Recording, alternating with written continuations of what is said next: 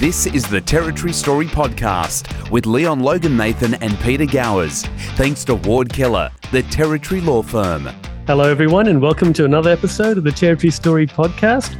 Apologies, we've been a little bit lax in the last couple of weeks with just the weekends with Bolshe, which I know you all love, but equally, you also love the Territory Story, the traditional Territory Story. So we're back here with another episode. And I will now introduce you to my co-host, Mr. Cold Peter Gowers. Hello, Leon. And in response to that comment, I would say, unless you've listened to all 320 episodes, if we don't do one for a week or two, you can always go back and check one you haven't looked at. or worse, go and listen to one again. Yeah. Right. So, coping all right there, mate? You're all rugged up? Not really. No. Yeah. I've had the fire going for every day and night since I've been back, and it's terrible. I mean, I actually don't know how people live in this. And I know that there are some people that love this concept of 4 seasons and putting on, winter clothes and summer clothes and all that, but I do not subscribe to that way of thinking. Yeah, right. Okay. Well, when are you back? Couple of weeks. Oh, okay. Yeah. I'll be ready to thaw out by the time I get back. I thought you made it your business to be up in Darwin during the dry season. I do. Well, I'm selling a house, and there's a bit required in order to, make sure that's ready to go. So it is what it is. All right. Well, mate, I would like to introduce you and our audience to someone who I've known for only a little while, but we will get into that shortly. Lisa Malner. Lisa, welcome to the Territory Story Podcast. Thank you. I'm excited to chat with you guys. You seem like you're nervous, Lisa. Don't be nervous. I'm not nervous. Don't worry. Just give us 10 minutes, Lisa, and you'll forget all about the fact that we're actually recording a podcast here. That's it. So, Lisa, by the sound of your accent, you're obviously not from here. Why don't you tell us where you're from and how you got here? Okay. Long story or short story? We'll start with the synopsis, and then we'll get into it. We'll drill deeper. So I am not from here. I'm from Oregon. I would say a little town, but it's not so little anymore, called Bend, Oregon. For people that don't know where Oregon is, it's the state in between California and Washington on the West Coast. And grew up there.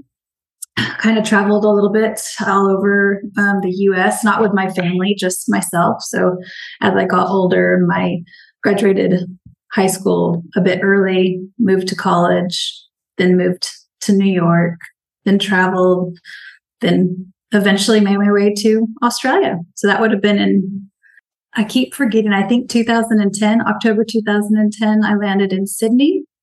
Was there for about 4 years, and then made my way up to the Territory. So it's the very, very short version. And what are you doing here? Well, the full-time job, I am a travel agent. Okay. An independent, work for myself. Now I know the connection. Agent. Leon and travel, I've got it. Right. Yeah. We're working on that. Lisa and I are actually working on that, but that's all right. Yeah. I also work, I'm the project manager for Maven Global, which is a company that is originally based out of Sydney. And then I help with the territory aspect of their business. So I do that on the side as well. And that's how we got to meet, right? That is correct. Yes. So Deanna. Mm-hmm. Yep. Hi, Deanna. I'm sure you're listening to this podcast on one of your long walks. We'll try and make it worth your while. Right. So let's talk about Oregon. Right, Oregon. The first time I ever heard about Oregon was somebody wore a pair of shoes back in the 1980s. Yes. Those are some popular shoes. Right. Yeah. So I think it was Adidas actually had a model called the Oregon, amongst others.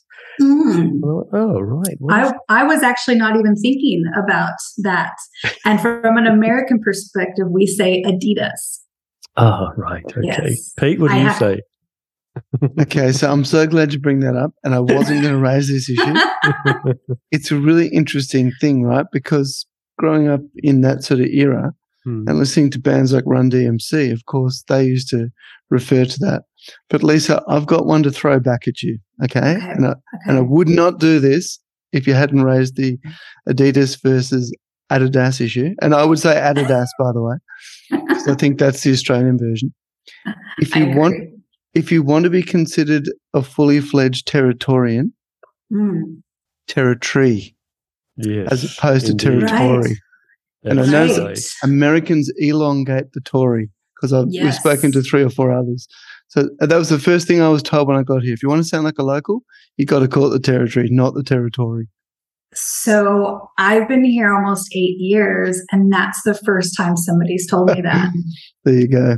Well, I would have picked it out if you'd said territories, because I don't know how many Americans have rocked up here and talked about the Northern Territories. I'm like, dude, this is the Northwest Territories, right? Okay, we're not in Canada.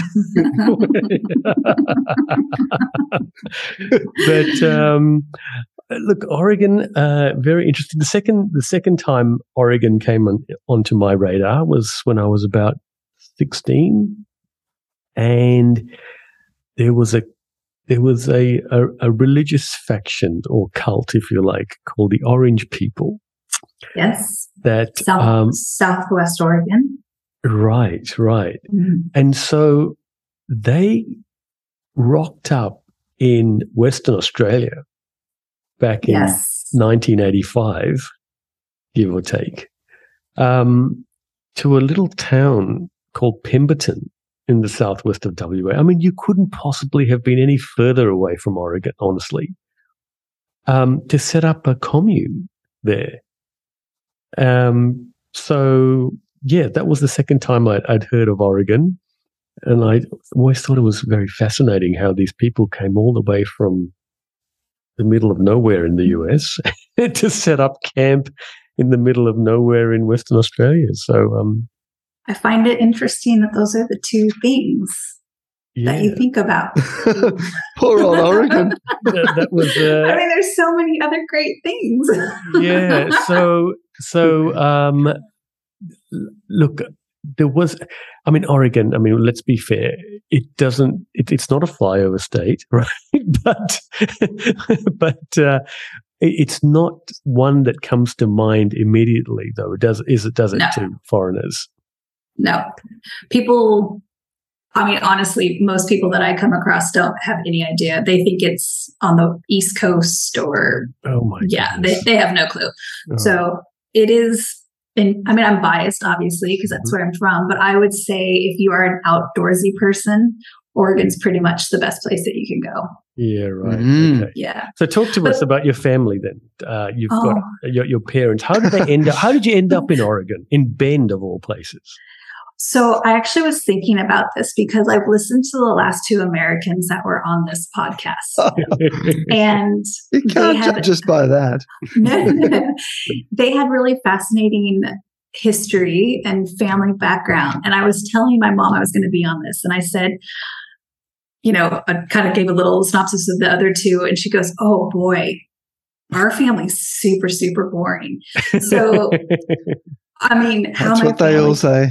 Yeah, no, really, I have to admit that I'm not a super family and detail-oriented person, so I don't know a lot of my history. I know my parents are really into genealogy, so they have done all of that, and that fascinates them. Mm-hmm.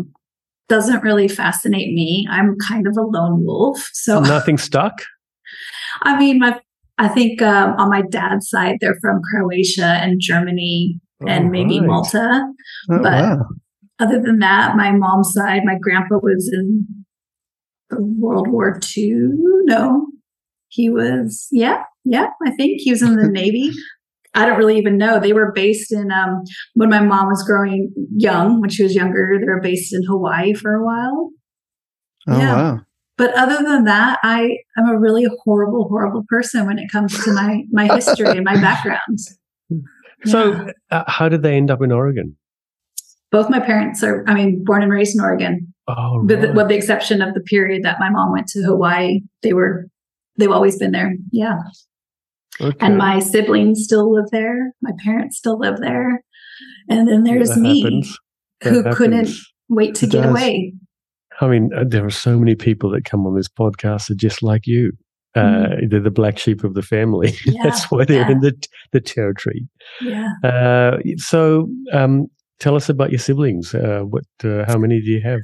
So I have an older sister who is 3 years older than me. She got married super young, like 20, has 4 kids. Great. Yeah. My brother is 6 years younger than me. He's married, has 2 kids. I was raised religious. My family was religious. I chose not to follow that path. So into what religion are we talking about here?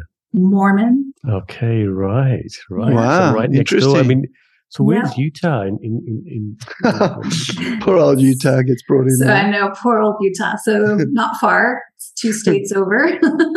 Couple of door knocks over. What? A couple of door knocks. Yeah. So we, of course, went there when I was younger as a holiday. Mhm. Not my favorite destination, but yeah, my family's great. Like, I don't want it to sound like I don't love my family. They're amazing people, but I could not be more opposite than them. Right. Yeah. And so what did your parents do? My mom has been in health insurance forever. Mhm. So she just retired. Well, she's semi-retired. Hopefully by the end of this year, she'll be fully retired. And my dad was an outside salesperson for an auto parts company. And he Right. retired And before COVID. Right. And they Oh, all wow. live in Bend. They all live in Bend. Right. So Population? same as Darwin, mate. Oh, Well, wow. yeah. When I was growing up, I think it was about 80,000. Now it's upwards about 120. So of Wow. course, when I talk to my family, they complain and, Traffic. all these Californians are coming up here. Do you have a Chinese restaurant there? We are all about Mexican restaurants. Yes. Right. That's the one thing that I miss the most in Australia is a proper Mexican restaurant. Interesting. What about the joint in Parap? No. The one thing I miss the most No. about Australia is I think there's a delay in the line. Yeah, it is very interesting. It's I'm trying very to be interesting. nice. Yeah. No. Look, Brad works for us, Pete. He's a lawyer from California, as a matter of fact, and he says exactly the same thing.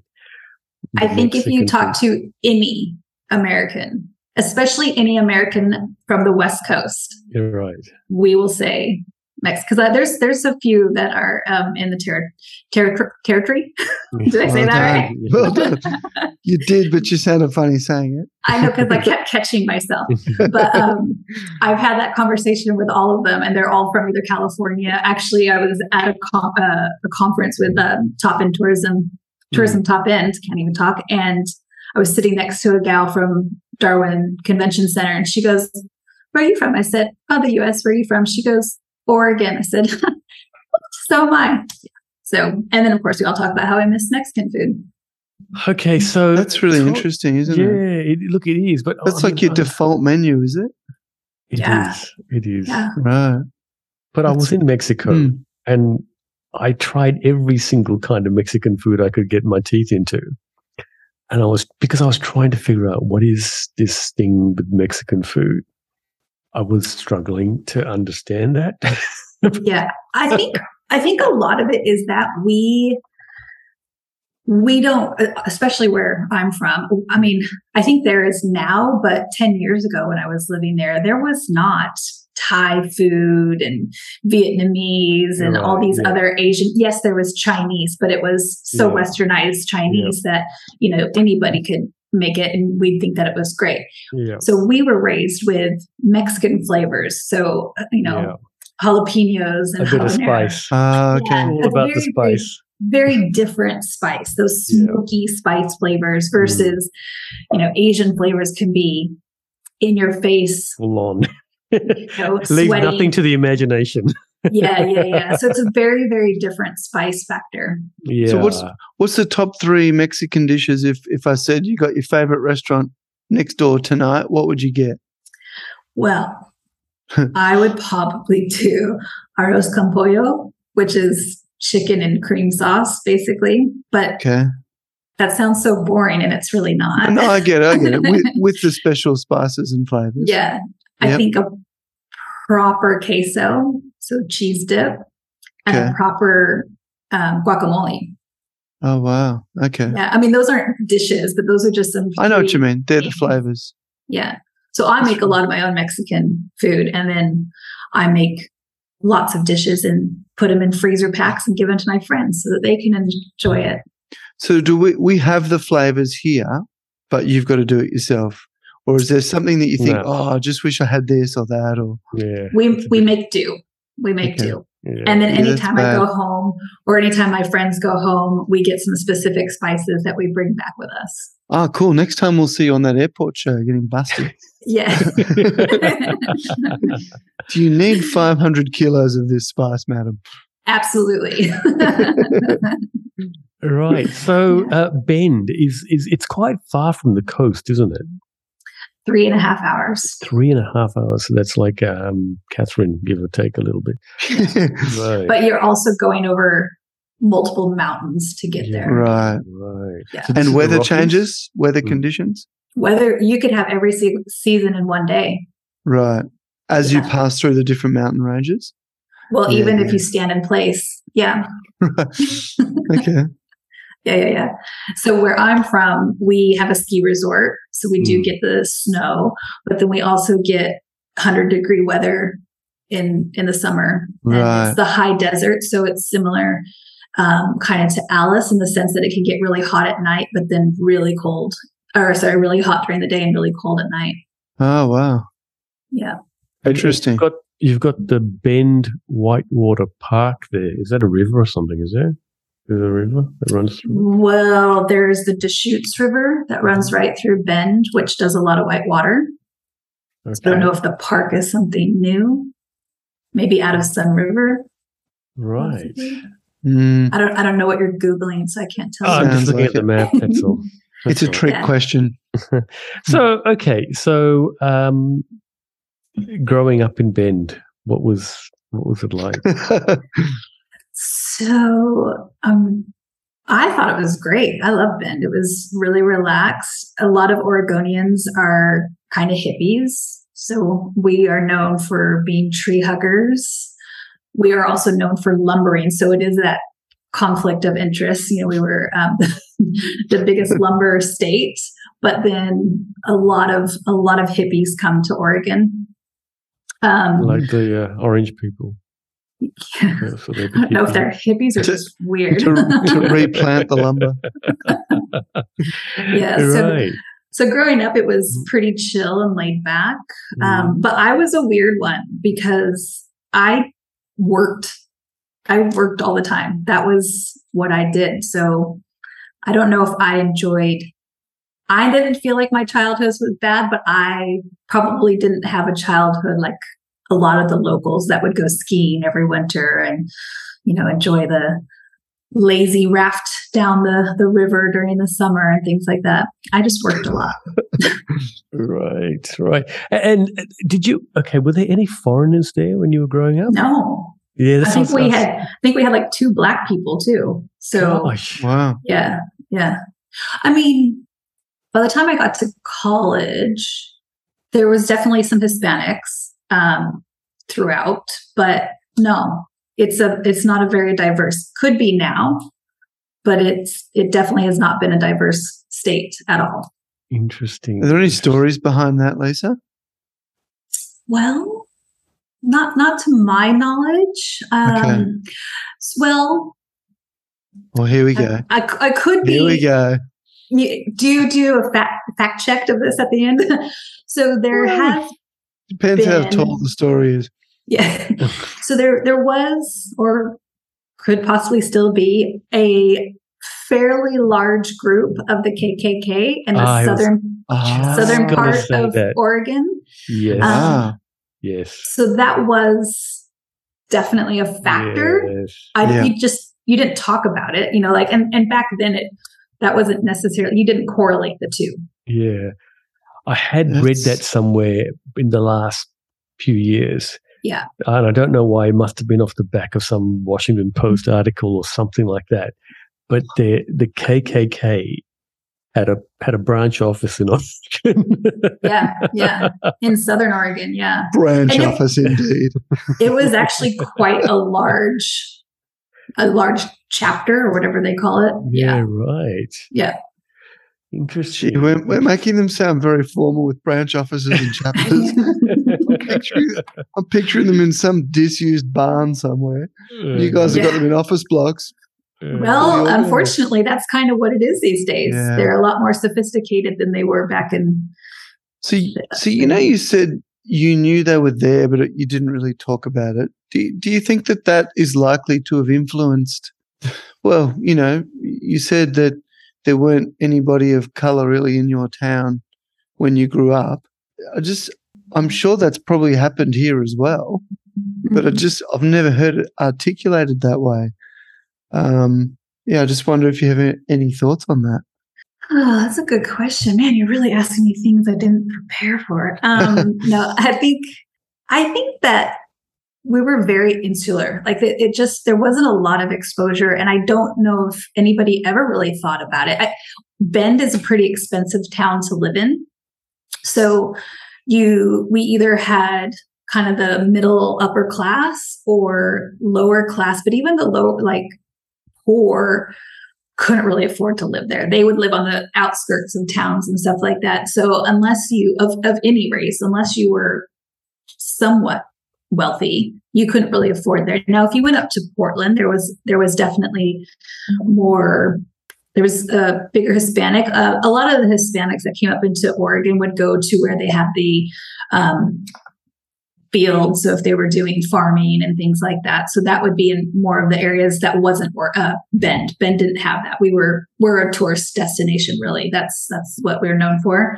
And then up in Portland, it would be our biggest city. So you would have a bit more diversity up there. But I know for me, because I got out of not only Oregon, but also the States at a younger age, traveling and had the opportunity to go to different places. I think I noticed it a lot more by the time I was 17 and coming back and going, wait a second. Yeah. Everybody looks vanilla just here like today. me. Yeah. Yeah. But I still don't think that in a lot of places throughout the US, Oregon included, that's even really considered because they don't know different. That's really interesting. Yeah. So your brother and sister and their families all still living in Bend? Yep. Everyone. Interesting. Right. And do they catch up like on the weekends for dinner and stuff, or do they? My sister's family is quite busy because her kids are older. They're all teenagers or in their early 20s. But they all get together. My parents watch my brother's kids fairly regularly, especially during the summer. So they all communicate and they hang out much more than I even talk to any of them. Yeah. Right. So you're the middle child. And at what age did you leave Bend? So I graduated high school a year early. So I was 17.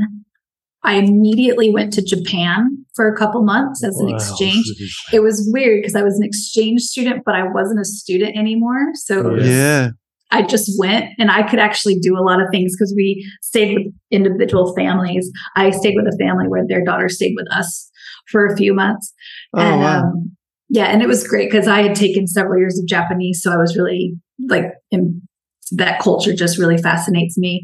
But then we were in Tokyo for probably like 2 weeks. And because I couldn't get in trouble, I was going to all the vending machines and taking all the fun things out of the vending machines. Yeah, so it was great. But then I came back, went to college. But just hold up. Yeah. This is such an interesting thing. Like you grew up in Oregon, in what can only be described as almost a monocultural experience. Mm-hmm. Yet they taught Japanese at school? No, they didn't. Well, they kind of did. It was a program that I had to go in at 7 a.m. and do it satellite. So they were actually, the teacher was in Texas.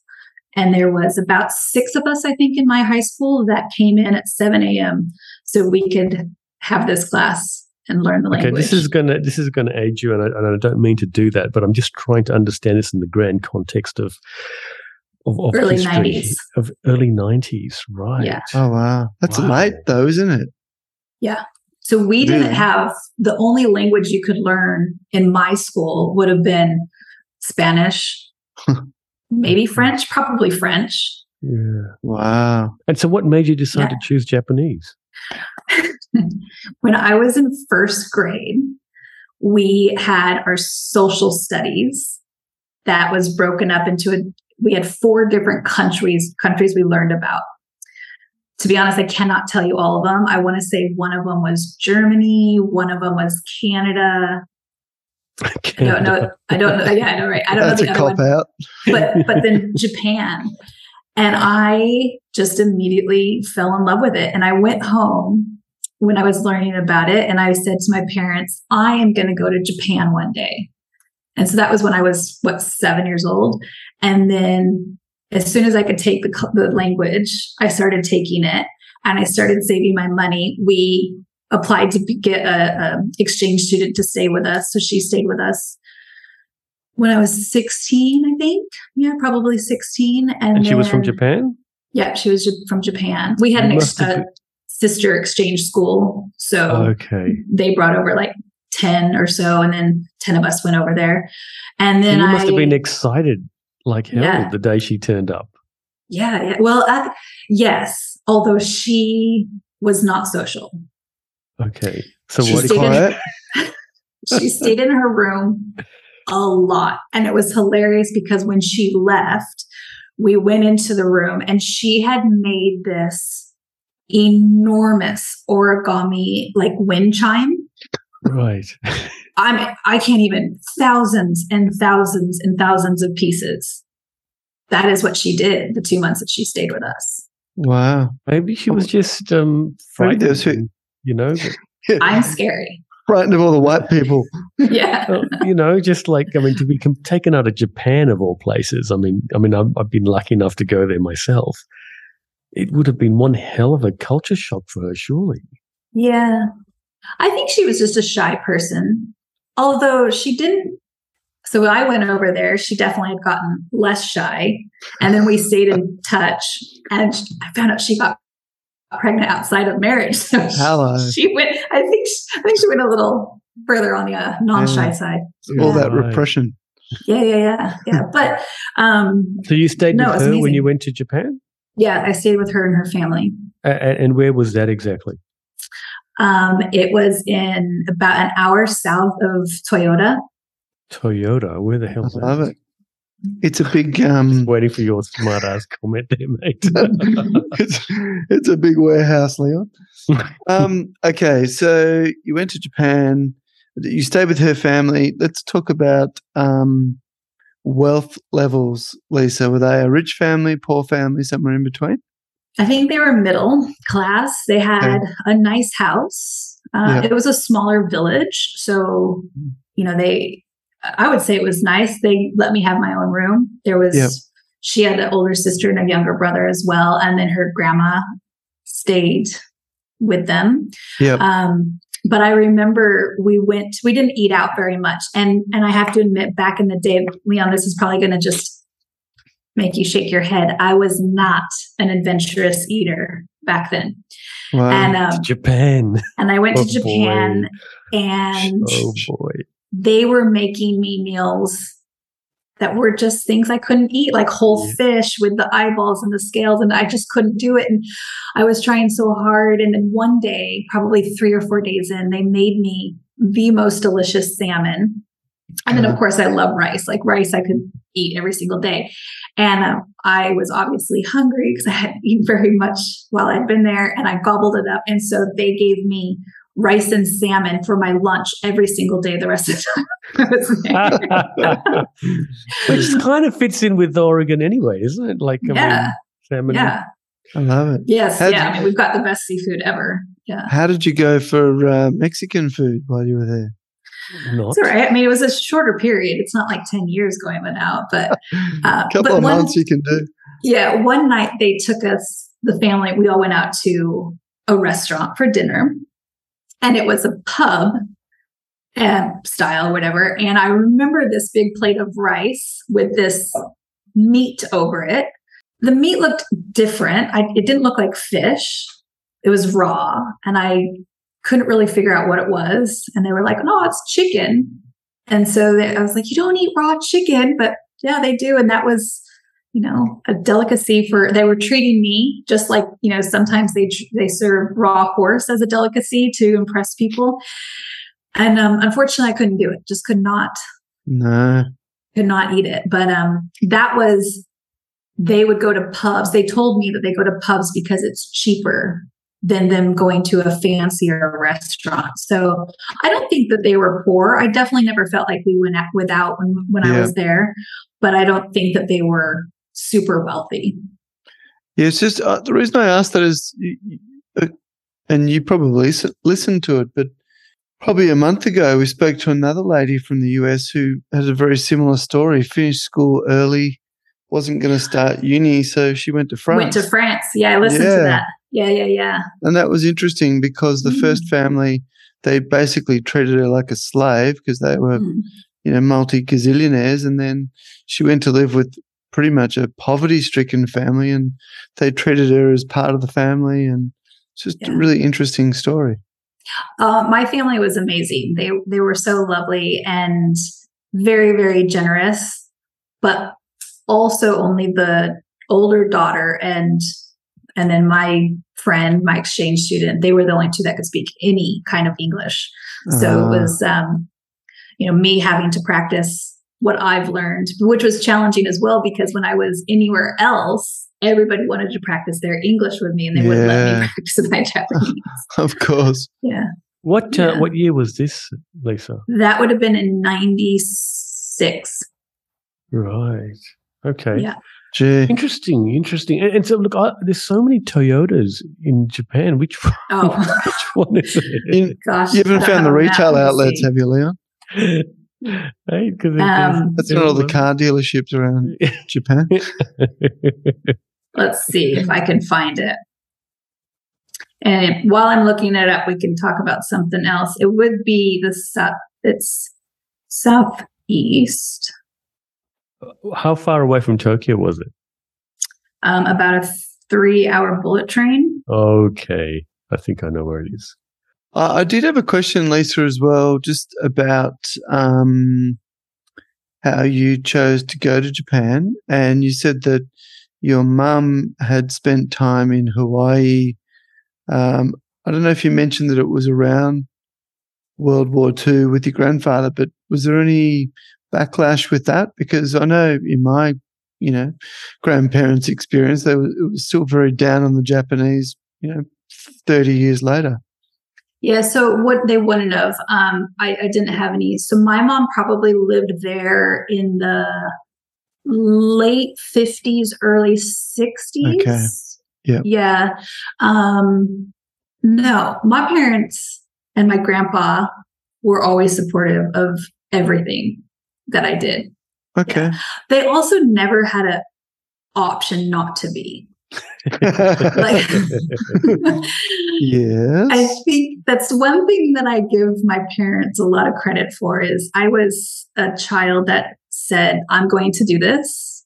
I'm going to do this, so it doesn't really with matter you what or without you. Yeah, it doesn't really matter. And my parents quickly realized that was the case. And if they wanted me in their life, then they supported me as much as they could. And they always have. Yeah. Mm.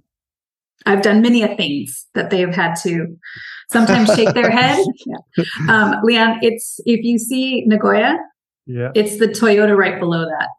Okay.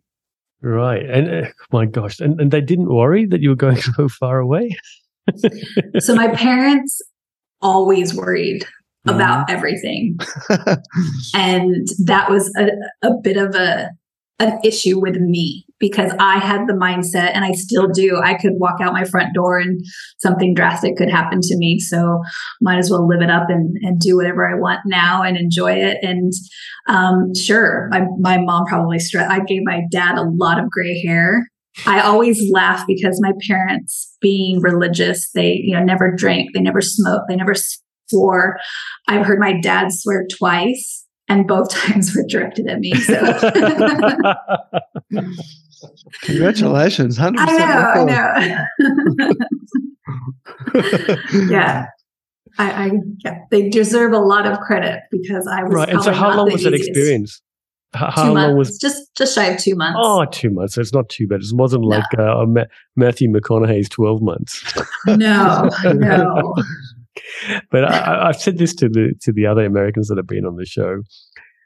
Green Light by Matthew McConaughey is absolutely worth a read. I have it downloaded. Have you? At the book or the audiobook? Okay. The book, but I heard you talking about the audio. Oh, yes. And I think I'd like the audio better. Yeah, it's so good. And he's so funny. And the way he describes Australia is just really, it's just every bit of, it just makes me cringe, honestly. I think I told you, Pete, it's like a cross between The Dish and the Castle, Yeah. Makes you cringe and proud at the same time. So 2 months, you came back, and then what? You went to university?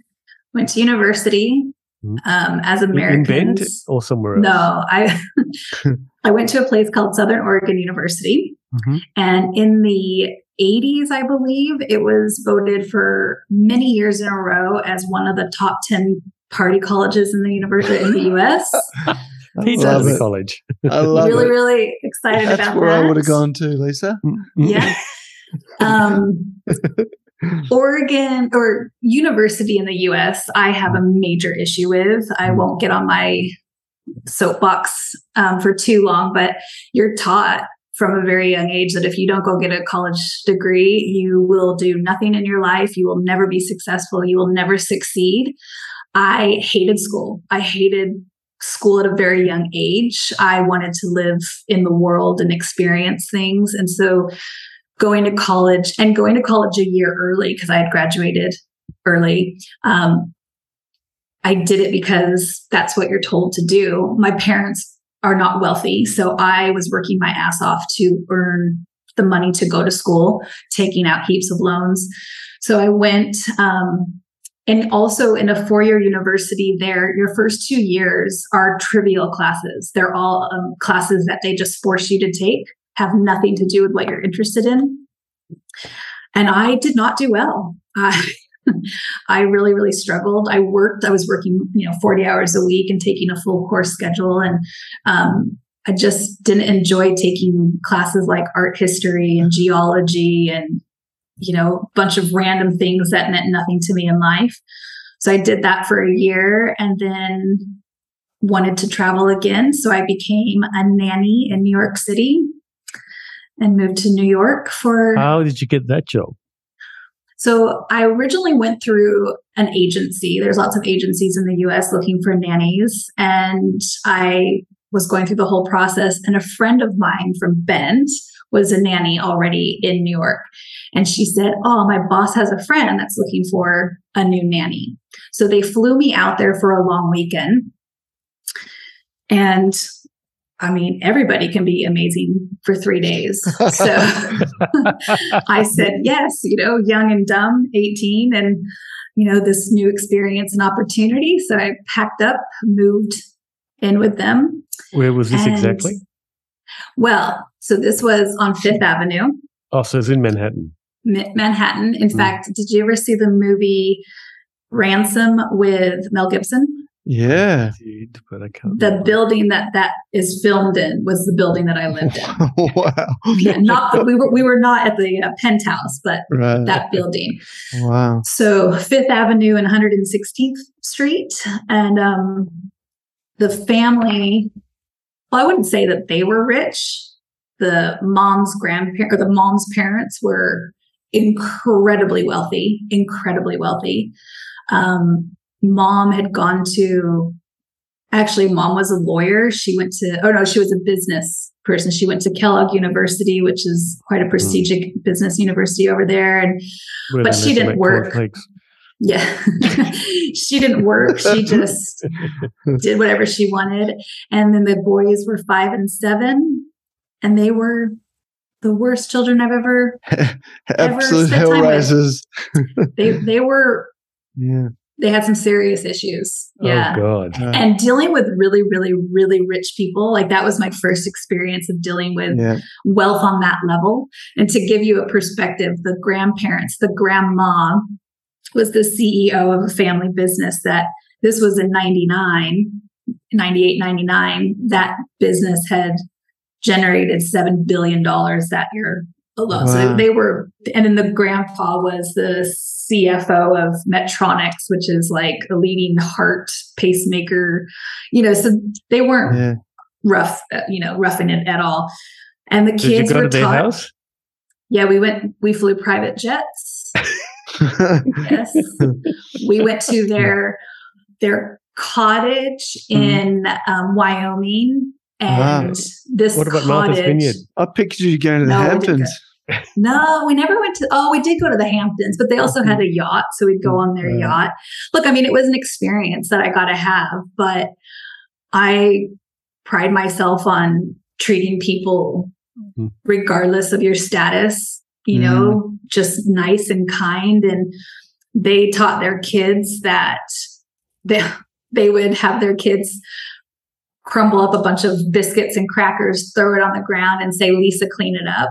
And that would be okay for the parents to allow that. So it was a really, really hard time. Wow. And so I had a 2-year contract. How old were you, Lisa? I would have been 19. Right. And it was a 2-year contract. It was a 2-year contract. I ended up leaving 6 months shy of the 2 years. One reason is they told me that I would be able to do some schooling while I was over there, so I could pick up some courses at the community college, and they didn't follow through with that. And the kids they had some serious problems that the parents just didn't want to recognize. And it was really interesting because the oldest was 7 years old. They had 2 nannies before me that did 2-year contracts each, so 4 years, right? I was their 12th nanny. So, something kind of, and even my friend. It was the nannies, not the kids, according to them. Correct. And even my friend's boss said, she called me and apologized when I was leaving. She said, I knew that they were not the best, but I really wanted my friend, her nanny, she wanted a friend close by for her so she wasn't so homesick. So, I mean, yeah, I get it. But it was an experience. I got to live in New York City. I got to, meet. That's also where I got to meet a lot of international people because there were tons of au pairs. So, you're at the park with your kids and who are you going to meet? You're going to meet. So I met a lot of people from Sweden. There was quite a few Swedish au pairs there. And that started opening my eyes even more to the fact that I knew I wanted to travel a lot. So, and were they treated well, the Swedish, as a general? Yeah, I think they were treated fairly well. It was all interesting. I mean, I met people from so many different levels of wealth, old money, new money, and money can be really the root of all evil, right? It can really change people. Yeah. You see those shows about, my kids watch this show called Jessie, which is about a nanny that lives in New York, and she comes in from somewhere and she's a country music singer and that's her dream. And just as you've described, as she takes the kids down to the local park and all the other nannies have their kids there, and there's the hierarchy amongst the nannies depending on the family and the wealth and it's interesting to hear that sort of kind of happens in real life. It really does. Really does. Yeah. And so, okay, so you obviously know Central Park really well then. I know it pretty well. Yeah, there was a really great jog around the lake that I like to do, and I think I I've been back to New York several times since, and I think it's a destination that most people should visit. It's not for everybody. But, as you age and as you change in what your likes and dislikes are, you just see a whole different perspective on the area. Like, I haven't been back to Japan since the 90s, right?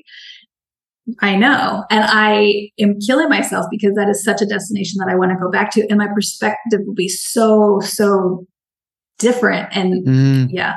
But I also have this weird rule that I like to go to new places. I understand that completely. I have absolutely nothing bad to say about Japan. Honestly, there's nothing. No, I love that place. And especially the food. Mm-hmm. Especially, I love the food and how safe I felt. Oh yeah, that too. Yeah. Except not so much the last few months. I mean. That's only if you're a prime minister. Yeah, that's right. You got to be worried. Wow. Okay, so after New York, what happened next? Went back to school because I had to. Mm-hmm. Suffered this through it. Sounds like me. I love it. Party town? I mean, look, I partied a lot. I'm not going to lie. So, Oregon is a free spirit, so we partied a lot, and then I finished my 2 years that I needed to get all the stupid classes out of the way. And then I decided that my major would be health promotion and education.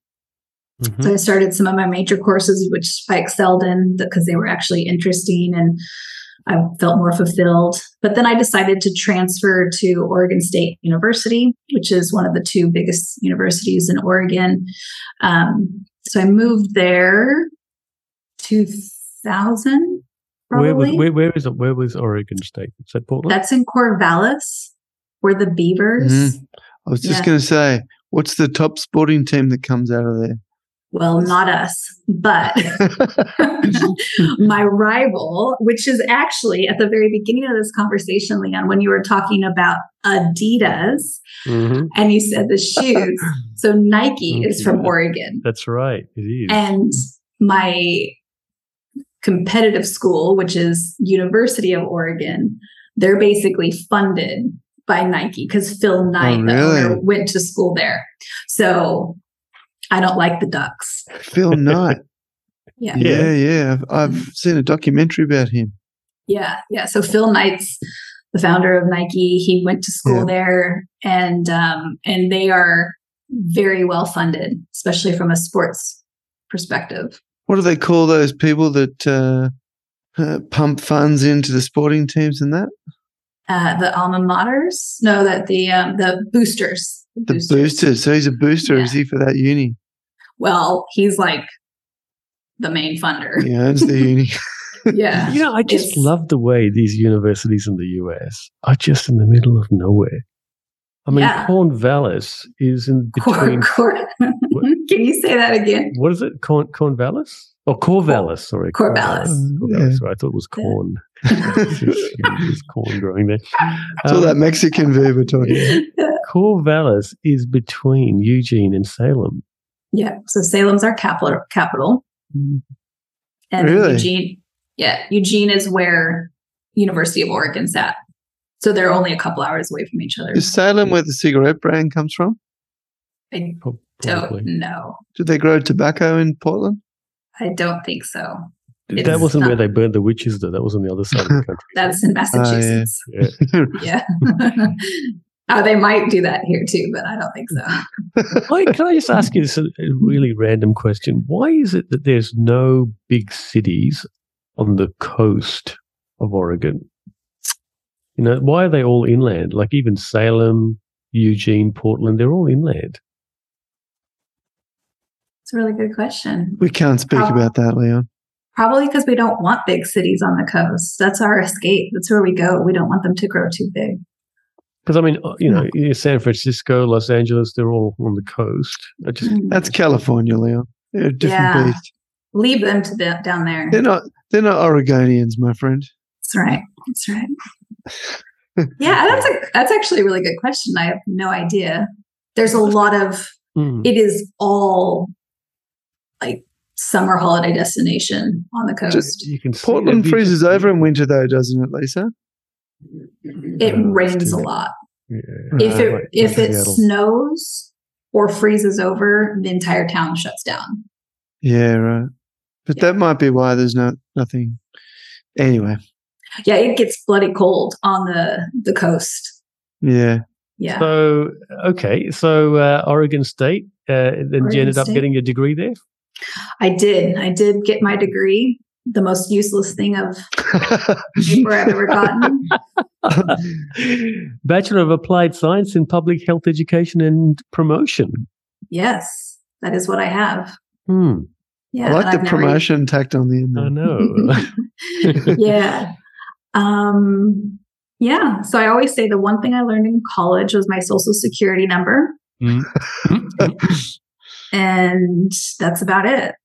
No, I mean, look, my degree courses were great. Like I really enjoyed my health courses, and I specialized in sex education and addiction services. So that was really fascinating to me. But if I could go back, I would never go to college. So what sort of a job does someone who gets that degree go into? What are the really good question, Pete? So I think, because I'm pretty sure it doesn't lead you to flight school or wherever you are now. No. So a lot of people would go on and get their PhD or their master's, and then they would work for maybe hospitals and administration, or they would go over to the East Coast and work for some of the bigger government agencies. I mean, I got it because I didn't know what else to go for. That was part of the reason. But also I was interested in education, health education. And I felt like even at that younger age, the sex education in schools was, abstinent only. Like that's all they taught you. So, and again, this is not coming from me who was raised to be this wild sex crazed person, but I just understood the importance of having all the knowledge. That was really important to me. So I ended up getting a job as a caseworker for child welfare. So I worked with families that had their kids taken away from them. And I did that purely because I needed a job. I did it for about 3 years. And during that time, actually, while I was still in university, I got introduced to a company that hosted parties that sold relationship enhancement products. Wow. And Is this pure romance? this would be pure romance. And you were there for 11 years. I love the name. Yeah. So I was actually. We don't go with anything that subtle out here. I know I was a bit nervous about bringing this up. So I started working for them in 2002 as an independent consultant, doing parties and stuff. I did that throughout the last year and a half of my schooling, or year or so. And then I did it while I was still a caseworker. I worked for the Department of Health as the executive administrator, and things just kind of exploded with my business.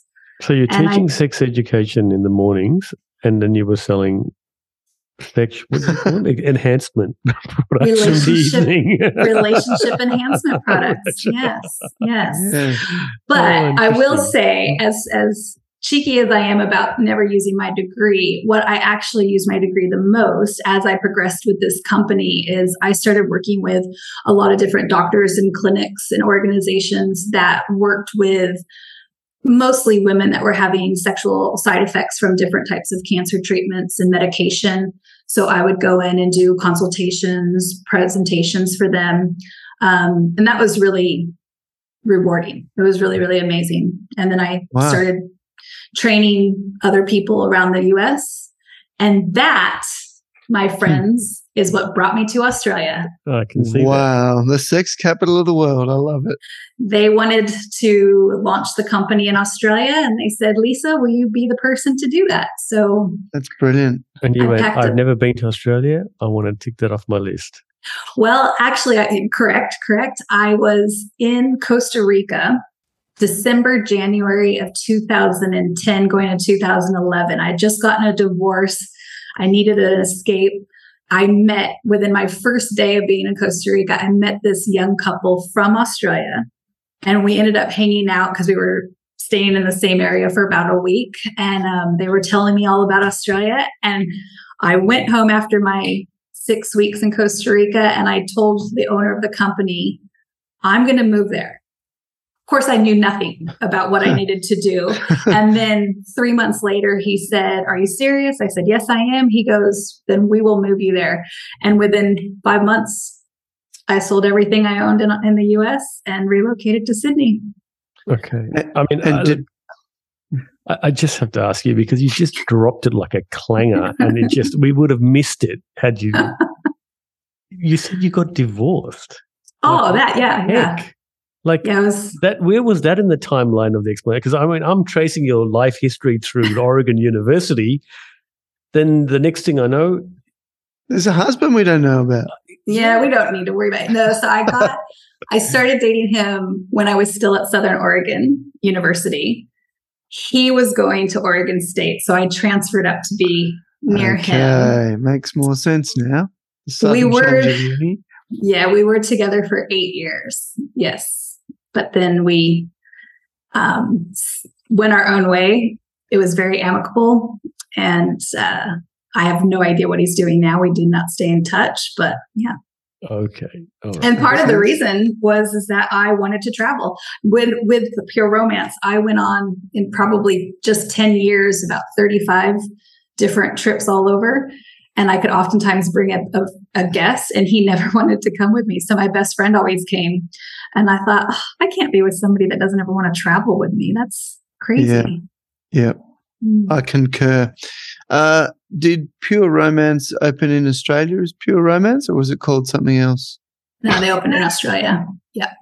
Okay. Yeah. I just wondered because I've not heard of them. He's always looking for a discount. I'm sorry. They're still in play. Yeah. I thought there was going to be a story with the Australian couple in Costa Rica, to be honest, but that's okay. No. Yeah, no, they're still here. I unfortunately, when I moved to Australia, I was no longer an independent consultant with them. I was still that, but I also became an employee. And sometimes as an employee, you just see a different side of a company that made me choose to go a new route. And is that business model like what we call party plan? Yeah. Yeah. Right. Wow. Yeah. So that would have been, how old were you when you started doing that? 21. Wow. So, and I know you mentioned the people with medical conditions, but I imagine when you started out, it was just friends and friends of friends. Yeah. So one of my funniest experiences, I didn't tell my parents. I bet. I didn't. Your dad would have had that. Well, he would have sworn for the third time. Yeah. I just completed his hat trick. Especially when I was first starting out, I didn't know if I was going to be successful. So what's the point of getting them upset about it, And about, I don't know, probably 8 months to a year into it, I did drive a lot. So I would drive during the weekends outside of school, 3-4 hours away to do a party for people. And my mom's side of the family is not religious. So my aunt said, I'll come down and do a party for us. And I said, okay, fine. So that was about a 5-hour drive. And I get down there and they said, oh, by the way, your mom's in town this weekend. I was God. Cool, but don't have her come, let's just not have that happen. Anyways, a bunch of people ended up canceling last minute and my aunt felt really bad. So she had my mom, my other aunt, my great aunt, my grandma, and then a few of her friends all show up to this party. Nice. And I was like, okay, all right. So I had told my mom probably a few months before, because she was always wondering why I was in the car all the time, why I was driving. And of course she was worried about it. So I finally said, okay, Mom, don't freak out, but I have my own business. I sell relationship enhancement products. And she said, do you sell sex toys? And I said, that is part of it, Mother. And she goes, well, you do whatever you do. That's fine. But I'm not telling your father. I said, that's fine. That's two of us. Yeah. So now we get down to my aunt's party, and I really didn't know how I would do it. I thought, oh my gosh, I don't know if I could talk about certain things in front of her. I tamed it a little bit, but I still gave the whole show. And it was actually, that would have been almost 20 years ago. It's so vivid in my memory because I did all the ordering in private, and my great aunt came in, and, she had lost her husband a couple of years ago. And she said, I will never get married again, but that doesn't mean that I don't want something, and felt that she felt comfortable. My grandma comes in and says, Grandpa wants something for a massage. But my mom came in, and my mom was kind of crying. And I thought, oh my gosh, I've just, made this gap between our relationship or something. And she said, that was so professional and so educational. And it is so important that this is an opportunity that women feel safe and can talk about these things, because it really is. I make light of the fact of what I would sell, but the reality is it's all about educating, and women go through so many sexual health issues that, it was that safe place that they could ask somebody who was educated and could do it in a very comfortable, non-threatening way. So my mom was really quite thrilled by it. And in fact, the next time I went home, my dad asked for business cards so he could give it to all his female colleagues. So they became some of my biggest supporters. And, it really helped just get rid of the myth that it is this dirty, negative thing, because that's not the case. Sure, some people take it that way, of course, but it was really, it's about the education and the empowerment. That is a brilliant story. It is so incredible because the parents are Mormons, for goodness sake, Yeah. I just couldn't imagine anyone more conservative. No smoking, no drinking. And then there you were doing the thing. So I say all the time, my parents are really, truly amazing because they have supported me in everything that I've done in my life. Yeah. Right. And that is a brilliant story. I can honestly tell you, I could not imagine in a million years anyone in my family doing anything like that. I can't even imagine it. Just the thought of your grandmother, your mother, your great aunt. Yeah. It was... Grandpa wants something for the mess. Yeah, once I got over that, then I could talk to anybody about anything. I bet you could. I bet you could. It's probably the making of you, really, in that business. Yeah. I became incredibly successful. I was at the top of the company, and obviously they trusted me enough to bring me out to Australia. And whilst I left and definitely would not go back, I credit them to a lot that's happened in my life and the person that I am. Yeah. Wow. What a great story. And so you came to Australia, spent a few years with them. It sort of didn't work out. And then you went into business on your own? Yeah. So then I've always been an entrepreneur. I've always kind of ran my own thing, and I've built, success out of doing that. So I started my own consulting business called Tough Love Advising, because I also like to make people cry. And so I I've actually worked with a few of Pure Romance's competitors to help them understand how to develop a bigger business and their training module and all that kind of stuff. I worked with lots of small business owners that were in the party plan industry. I worked with random businesses that just wanted an audit on how they're doing things. So I did that for several years. And then I ran an events company in Sydney with a colleague. And then since you guys were shocked by the divorce, I did meet an Aussie shortly after moving to Australia. So we were together.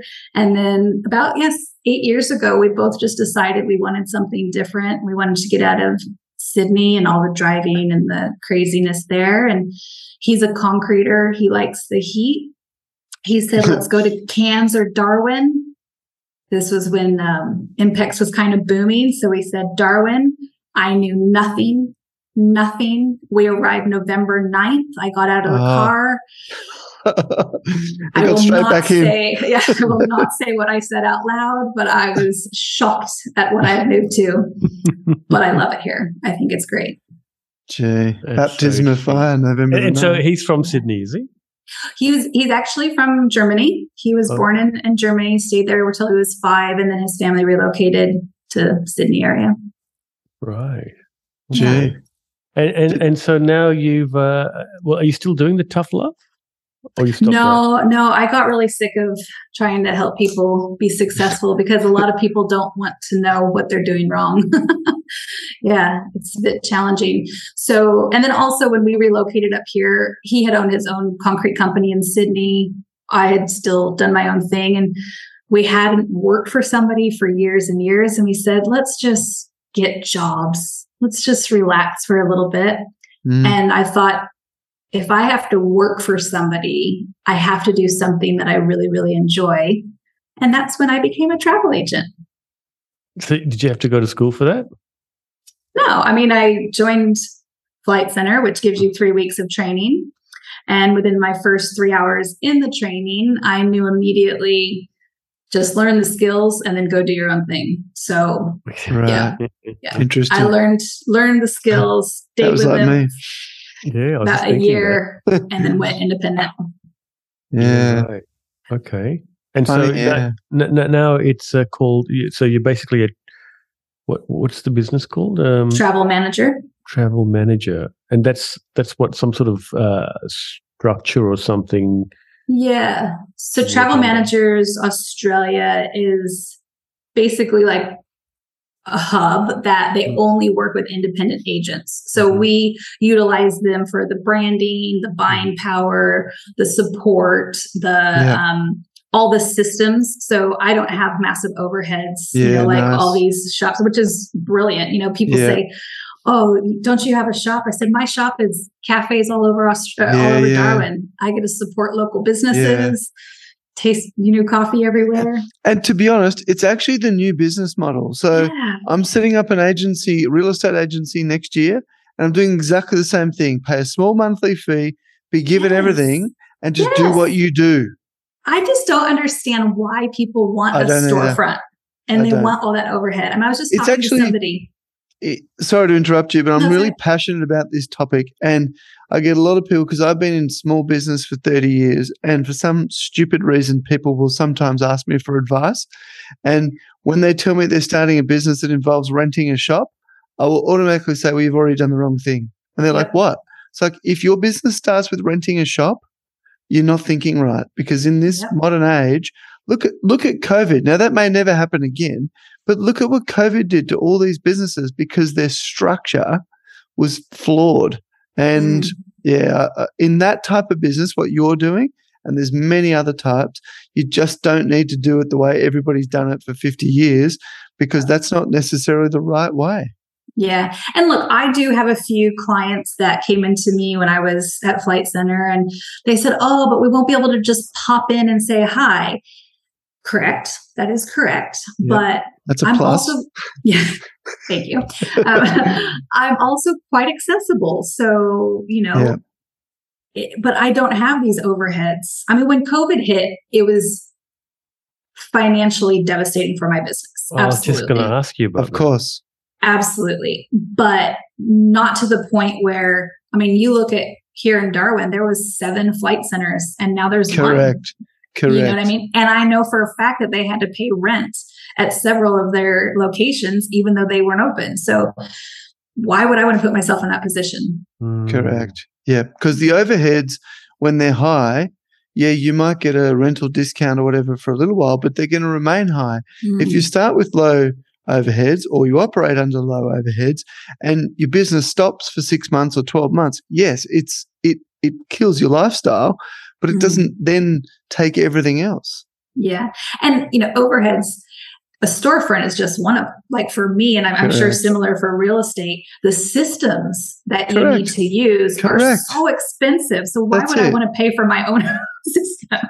And they've either done a job on us as industries, or it's just a fact, but you can't have one system to do everything. There's a marketing system, there's a CRM, there's an advertising system, there's systems for everything, and some of them integrate, some of them don't, but you need them all. Yeah. So yes, I'm with the umbrella of travel managers. There's about, pre-COVID, there was about 650 of us around Australia. Now there's, I think, about 500. And to be honest, joining this company, besides all the other benefits we've just mentioned, the amount of knowledge and experience amongst these 500 is unreal. I'm a novice compared to all of them. I mean, I've been doing it for 7+ years now, but I know nothing compared to some of these people that have been in the industry. Give me an example. Give me an example of what you mean by that. Oh, I mean, sometimes I could, like, let's say you have an obscure location that you want to go to. You want to travel. You want to travel through Uzbekistan or something. You know what I mean? Like, I can guarantee I could post on our Facebook group and say, what supplier, what time of year, what routing, and I'll get 15 different responses that says, okay, this is what you should do. This is, no one person can know it all at all. And so to be able to have this vast network, I mean, Leon, you talk about all the people in the Ward Keller and your big empire that you guys have, and talking to everything that they can do. It makes your business more successful.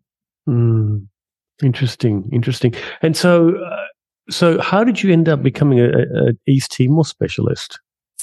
Oh, my favorite topic. So in 2018, I work a lot with Air North. So they were having me do a lot of packages to the different destinations that they were going to, and they wanted to really highlight Timor-Leste. So I started to do some research. I started talking to the Jape family, because obviously they're quite ingrained over there. And then in 2019, I started going over and experiencing everything that Timor has to offer. And I fell in love. I fell in love the minute I flew in. I mean, it was just such an amazing country. So 2019, I spent a lot of time and energy working with NGOs, private sectors, really anybody in the tourism industry over there that wanted help to grow and bring people over. We were really making some great progress. And then this crazy thing happened in March 2020. So everything went to shit. And then I've reignited it again. So we are some big things are happening with Timor. Yeah. Interesting. So, I mean, I've been lucky enough to go to East Timor twice now. It sort of reminds me of what Bali might have been. What reminds me, I feel like it's what Bali might have been 30 or 40 years ago. Yeah. It's just, underdeveloped. But what was really intriguing for me was the variety of food you get there because of all the NGOs. When I was just there in May and some new restaurants have popped up, I was blown away. In fact, I came home and I made a foodie tour. So I put together a foodie tour, a 4-day, 3-night foodie tour, because I was so impressed with some of these new restaurants. They have quite a few like social enterprises and teaching schools that teach not only cooking, but hospitality. They also, are really into their agriculture and their coffee, obviously fishing and fresh food. I was just joking with one of the restaurants because they put a post on social media with a dozen oysters, fresh oysters, and it was $7. And I was like, oh my gosh, we can't even get 2 for $7 over here, So yeah, the food is amazing, but they have the best diving in the world. And I think that's very it's not well known. I didn't know that. Yeah, best diving in the world. Even if you're not a diver, a snorkeler, the history is very violent, but it is incredibly fascinating. The people are welcoming, friendly. Oh, I can't speak more highly of it. Yeah. I mean, Pete, I don't think I ever told you this story, but we went for a drive down the equivalent of Yarralummla in Dili. And mate, you see these embassies there, right? You've got the Australian embassy is quite a nice, place, and which you'd expect because of our proximity. Yep. And then you see the American embassy and you think, It's holy embarrassing. Shinto, what the hell? It's probably bigger than the one in Canberra. Right. It's huge. And then you go Labour's around cheap, the mate. corner and then you see the Chinese embassy. Mate, it's just, there's a big competition going on over there. Mhm. Right. Mhm. Yeah. Interesting. So, yeah, look, I would love to go back to East Timor again. We went up to the mountains there. I forget what that place is called. Mount Bissey Yeah. or Mount Rabanao? No, the other one. Mount Bissey. Yeah. Yeah, that's That's a usually. Portuguese name, isn't it? Or is it? Yeah, there's a Posada up there. Yeah, that's it. That's Yeah. where we stayed there. It's sort of like Yeah. this sort of rundown. It's Portuguese. unfortunately not. They didn't take good care of it during COVID, so I know that they're in the process of trying to get back up to snuff. But they lost some really amazing places during COVID, but they've also replaced it with some others that are amazing. Right. And then there's that island that you can. Arturo. Arturo, yeah. Apparently it's pretty nice to go over there. Have you been there? I go every trip. Yeah. Yeah. Right. But there's also Jacko Island, which is a much farther. It's not an easy trip to get to. So you need to go for several days to get to Jacko. Yeah. Right. And There's so much to do. Right. And getting there from Darwin, is it a daily flight? Tuesdays, I think, are the only days there's not a flight. But Qantas also just added, so Qantas and Air North are the two airlines. It's a 75-minute flight. So, I mean, why not go, right? Yeah. It's a great destination. I've been talking to a lot of people right now that are wanting to get away over the Christmas and New Year period. But if you haven't planned something now, forget Too about late. it. Yeah. I mean, it's so expensive, or availability is just, crazy. So Timor is a great option for that because it's so quick and easy to get to. You're not going to go for 2 weeks necessarily, but you can still feel like you've got a little bit of a holiday over that time period. Lisa, how do you deal with the conundrum that you obviously love the place, and I imagine you love its simplicity, and as Leon said, it's sort of like Bali 30 or 40 years ago, and you're a travel agent and you want to tell everyone about it, but you don't actually want them there when you go there yourself. It's actually funny. I just had some clients come back over the weekend, so I met with them. Well, I guess I met with them last Thursday, so they were there the week before. And I said, everywhere you went, were you the only tourist? And they said, yep. So I don't think it's going to be a place that's going to, have hundreds of people everywhere you go for a very, very, very long time. I think we've got a good couple years that people can go and truly feel like it's a place that they're by themselves, and experience some really magical experiences. Yeah. That'd be pretty unique, wouldn't it, for this part of the world? Yeah. I think Darwin's a bit like that in many ways. I know that only in the last sort of probably 5 or 10 years have even a lot of Australians actually bothered to come to Darwin and the Territory and explore it. But, if I said to friends of mine, have you ever thought about taking a family holiday in Timor-Leste? I can't imagine they'd say, well, where the hell is it? And if you said East Timor, they'd go, hang on, aren't they in war? But it's, it's sort of very much off the beaten track still. Yeah, they either don't know about it or they have Correct.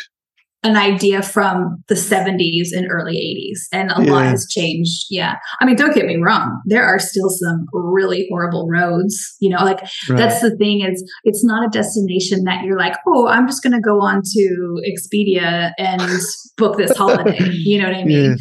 You to truly experience it, you need an expert like myself that can say, okay, what is it that you want to do? And let's cater that holiday to meet those things. Yeah. Just so you guys know, I am doing an information night next month so people can learn all about it. So I'll send you an invite. Yeah, I love it. I love it. Yeah. Yeah. Because I think it's just important. People need to know it's in their backyard and they have no clue what they could do over there. And I agree. Qantas and Air North fly. Does that mean? Yeah. So two different airlines flying there. Yeah. Yeah. What the So Qantas, what Qantas have done is they've stopped flying other traditional routes, Mhm. and they've now Like decided Darwin to to, Brisbane or something. they've now decided to create unnecessary competition on one that no one else wanted to fly on before. Oh my God. So Air North has been flying it for 20 years. Mhm.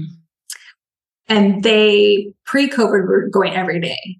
And then they went down to 3 days. Well, then they recently went down to 3 days a week, but then they've gone back up to, I think, 5 or 6. And but theirs are in the morning. And then Qantas does Monday, Wednesday, Friday. Yeah, Right. just cause, hey? Then what's the capacity like? Is it 60. full? Oh, I think it depends on the day. Because there is a lot of NGO that go back and forth. You know, there is a lot of that. But that's my goal, is to get full capacity. What size Yeah. planes? Are they 737s? No, there's I think they're Or 727? Embraer. I'm the worst travel Wow. agent because airline or aircraft means nothing to me. What Do- the heck? do they have Lisa? propellers? No, going I'm around? horrible. Yeah, they No, do. No, we like pull a cord and we. Oversized So let me tell you, lawnmower. Pete. The first time I flew over there, it was a Yeah. propeller job coming back, and it Wow. was not very pleasant. Right? It's loud, isn't it? It's loud, but there's Yeah. a bunch of issues as well. But the second time I went, it was jet, but there and back. It was an Embraer, which is a very Right. nice aircraft. Yeah, Was that's it what Air really North flies, isn't it? Yeah. Yeah, they're nice. I don't know what Qantas are flying, but I think they're flying Embraers actually. But Okay. it's sort of like a 1-2 seating, a bit like the ones at Alice Right. Springs. Yeah, Yeah, I think it depends too on the day and the capacity. Like Yep. all airlines are having to switch things up to make do with Yeah. availability of staff and whatnot. So even if I could tell you, It'll be changed by tomorrow morning anyway. correct. Yeah, So let's just right. pretend like I'm What telling you the right thing. I'm now going to use my new favorite travel agent from here on in, because I'm absolutely had enough of the airlines' websites, because now I've noticed, and I was telling someone this the other day because they were booking a flight and they said they wanted to go on this day at this time. I said, it doesn't matter what time or day you want to go. When you book a flight now, and I'll happily out both Virgin and Qantas on this, when you book a flight on either of their airlines, you put in your day and your time and blah, blah, blah, and it brings up all the selections, and you tick your selection that you want, and then you hit the button to go to the next stage, and then it says blah, blah, blah, and then when you hit your final button, it says, oh, by the way, none of this is guaranteed, and it's not part of our contract to make this guaranteed. So the money you're about to hand over, it's a little bit like putting it on red or black at the casino. We may give it back to you, we may not, but all the stuff you just checked, there's absolutely no guarantee that's going to happen. So, Leon, from a lawyer's perspective, what are your thoughts on that? The rubbish. I mean, they can't do that. It's just not acceptable. Well, dude, read it. It's the top line before you agree. It says everything you've just selected is basically random. It's in the lap of the gods. No, there's a thing called the ACL, and I'm sure that if anybody bothers to read it, the Australian Consumer Law, you can't. You've got to deliver what you contract to deliver, and you can't just. If you're not going to deliver it, if you're not going to deliver it, you're going to either have to refund the money or compensate the person in some way. But yeah, no. But it's that. I mean, I get all that. But, I had a personal situation a month or so ago, which I think I told you about, and I had kids traveling on a flight 2 hours after me, and I was traveling on another flight 2 hours earlier, so I could then meet them and pick them up at the airport. My flight got cancelled when I'm sitting at the gate, right? She'd just given me my ticket, which was basically an upgrade. So if she didn't know, 30 seconds after she did that, they went, sorry, this flight's cancelled. Okay, you might be able to wear that. My bag's already gone on a flight. So it was 24 hours plus till I got my bags back. My kids, I had to organise to get someone else to pick them up. It's just at the moment, and I understand because people said to me, well, you can't get angry at them because they're dealing with all these new staff because everybody quit during COVID and they've got issues. And yeah, I get all that. But honestly, if I ran my business that way, Leon probably says I do, but doors wouldn't be open for long. As a travel agent who stuck through COVID, the new world of travel is crazy. It's very unreliable. It's chaotic. The airlines, and I'm not going to call out one because it's pretty much all of them, do not want to take any responsibility whatsoever to what's happening. They want to pass the buck. So whilst I always say, travel agent can offer you so much more than just an online, web browser or whatever. The fact that we get the buck passed to us where there's things that are out of our control, it's a bit challenging in that regard. But I think that it's going to be at least this time next year that things are going to be somewhat back to normal. It's going to be a while.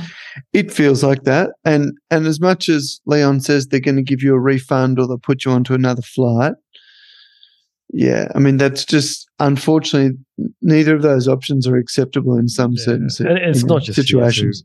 It's not just here. I mean, it's everywhere. Yeah. Matt Graham, as you know, Pete, he's been on the podcast. He flew from Montreal to Vancouver via Calgary the other day, and it was about 9 hours late. And it was just a giant mess. I mean, to the point where they were reversing the plane and the tug crashed. They had to wait for that to be fixed. It was just no. But I will say this. I don't know, Lisa. Maybe you might have a different view. But if you can arrange all your travel to be on Singapore Airlines, you've got a reasonably good chance of a happy ending. I'm knocking on wood right now. Going back to a previous career. I would say that Singapore is definitely one of the most reliable. Yeah. I've been through that airport now twice. And I went through Sydney and Melbourne once, and I can tell you, mate, it's night and day. Yeah. Night and day. And can I also tell you, there's a whole stack of these different Facebook pages that have popped up, which have basically just been set up to name tourist destinations and towns that people hate around the world. And then someone also set one up for airports that they hated.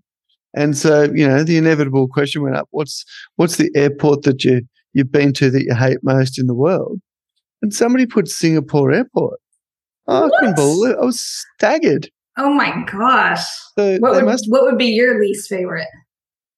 Oh, that's a good question. Of the ones that I've been to be honest, I don't really blame airports for a good or bad experience. I mean, sometimes you go to the regional airports and there's not much there, but that's not their fault. They don't have a lot of passengers. But I mean, the two that, Singapore, obviously, in that post. The other one that gets a bad rap that people talk about is Dubai. I lived in Dubai for a long time and I used that airport many times. Well, it's just got heaps of things to buy. I don't know. You got to. Well, hang on, mate. You got to think of it as bad airport. You got to distinguish between pre and post COVID. Okay, fair call. I think there's a big difference because pre-COVID, Sydney was okay. Now I would avoid it like the plague. Oh, okay, right. I just don't trust it. I don't trust the whole process because of the timings or the facilities. Because of the horrible experience that I had there, and Melbourne wasn't that much better, to be honest. Right? Just too many people and not enough staff. Right. I just remember traveling through Melbourne Airport September 2020, and there was cannon in there. Literally, there was me and the staff member of the airline that I was talking to, and there's every single shop. I took a photo at the time in that sort of food court. Every single shop was closed. There wasn't a single thing open. Singapore was like that too. When I went to, and there was such a big difference, Lisa, between going to Singapore in May and then again in June. Just 1 month. Really? Right? Yeah, I can imagine that. So, I mean, Interesting. Singapore's opened up. But look, I mean, in terms of airports, I mean, look, mate, if you want some bad ones, I mean, besides Sydney and Melbourne, I mean, Los Angeles is a terrible airport. It's just yeah. Because it's so big. It's a zoo. Yeah. Nobody knows what's going on. Nobody knows.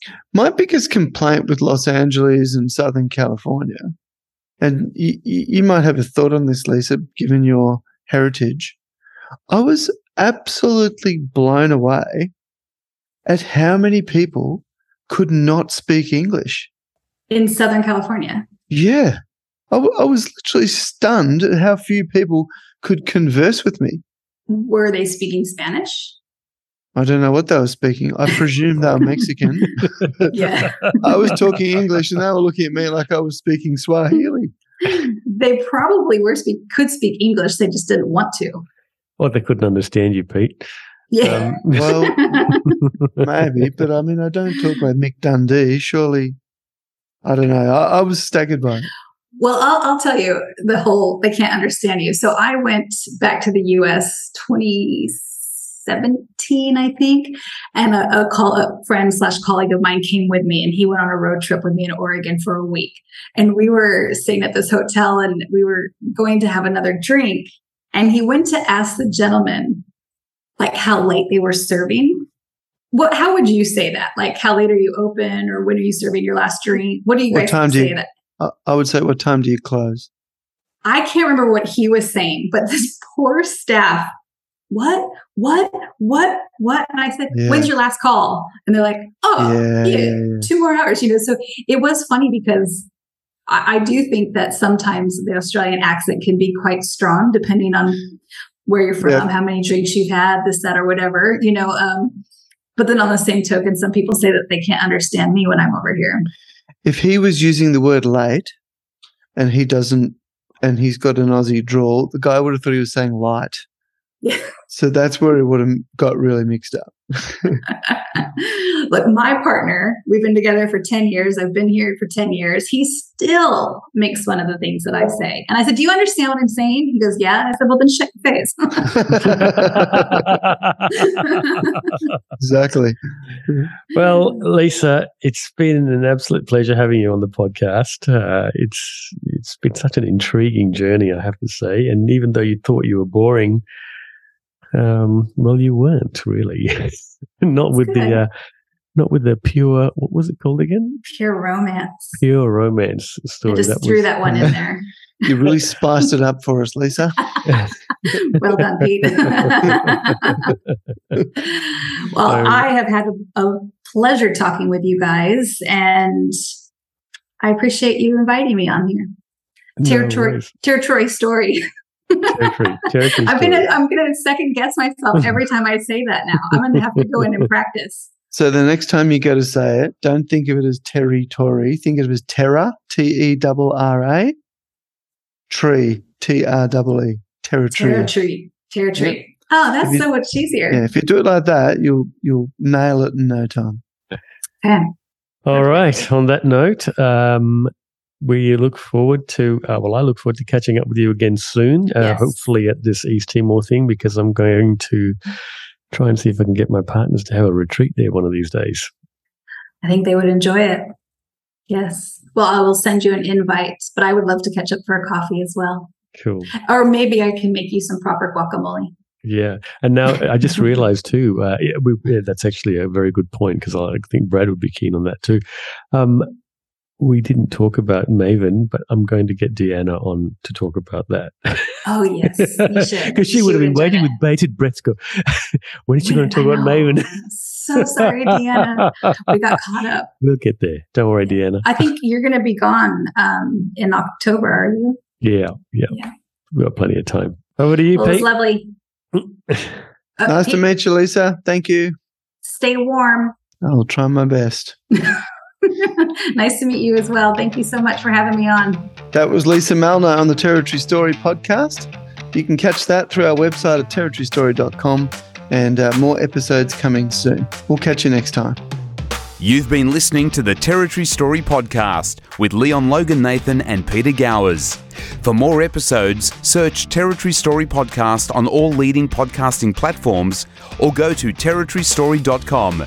The Territory Story Podcast, thanks to Opie Dennis Digital Marketing, your local digital marketing agency.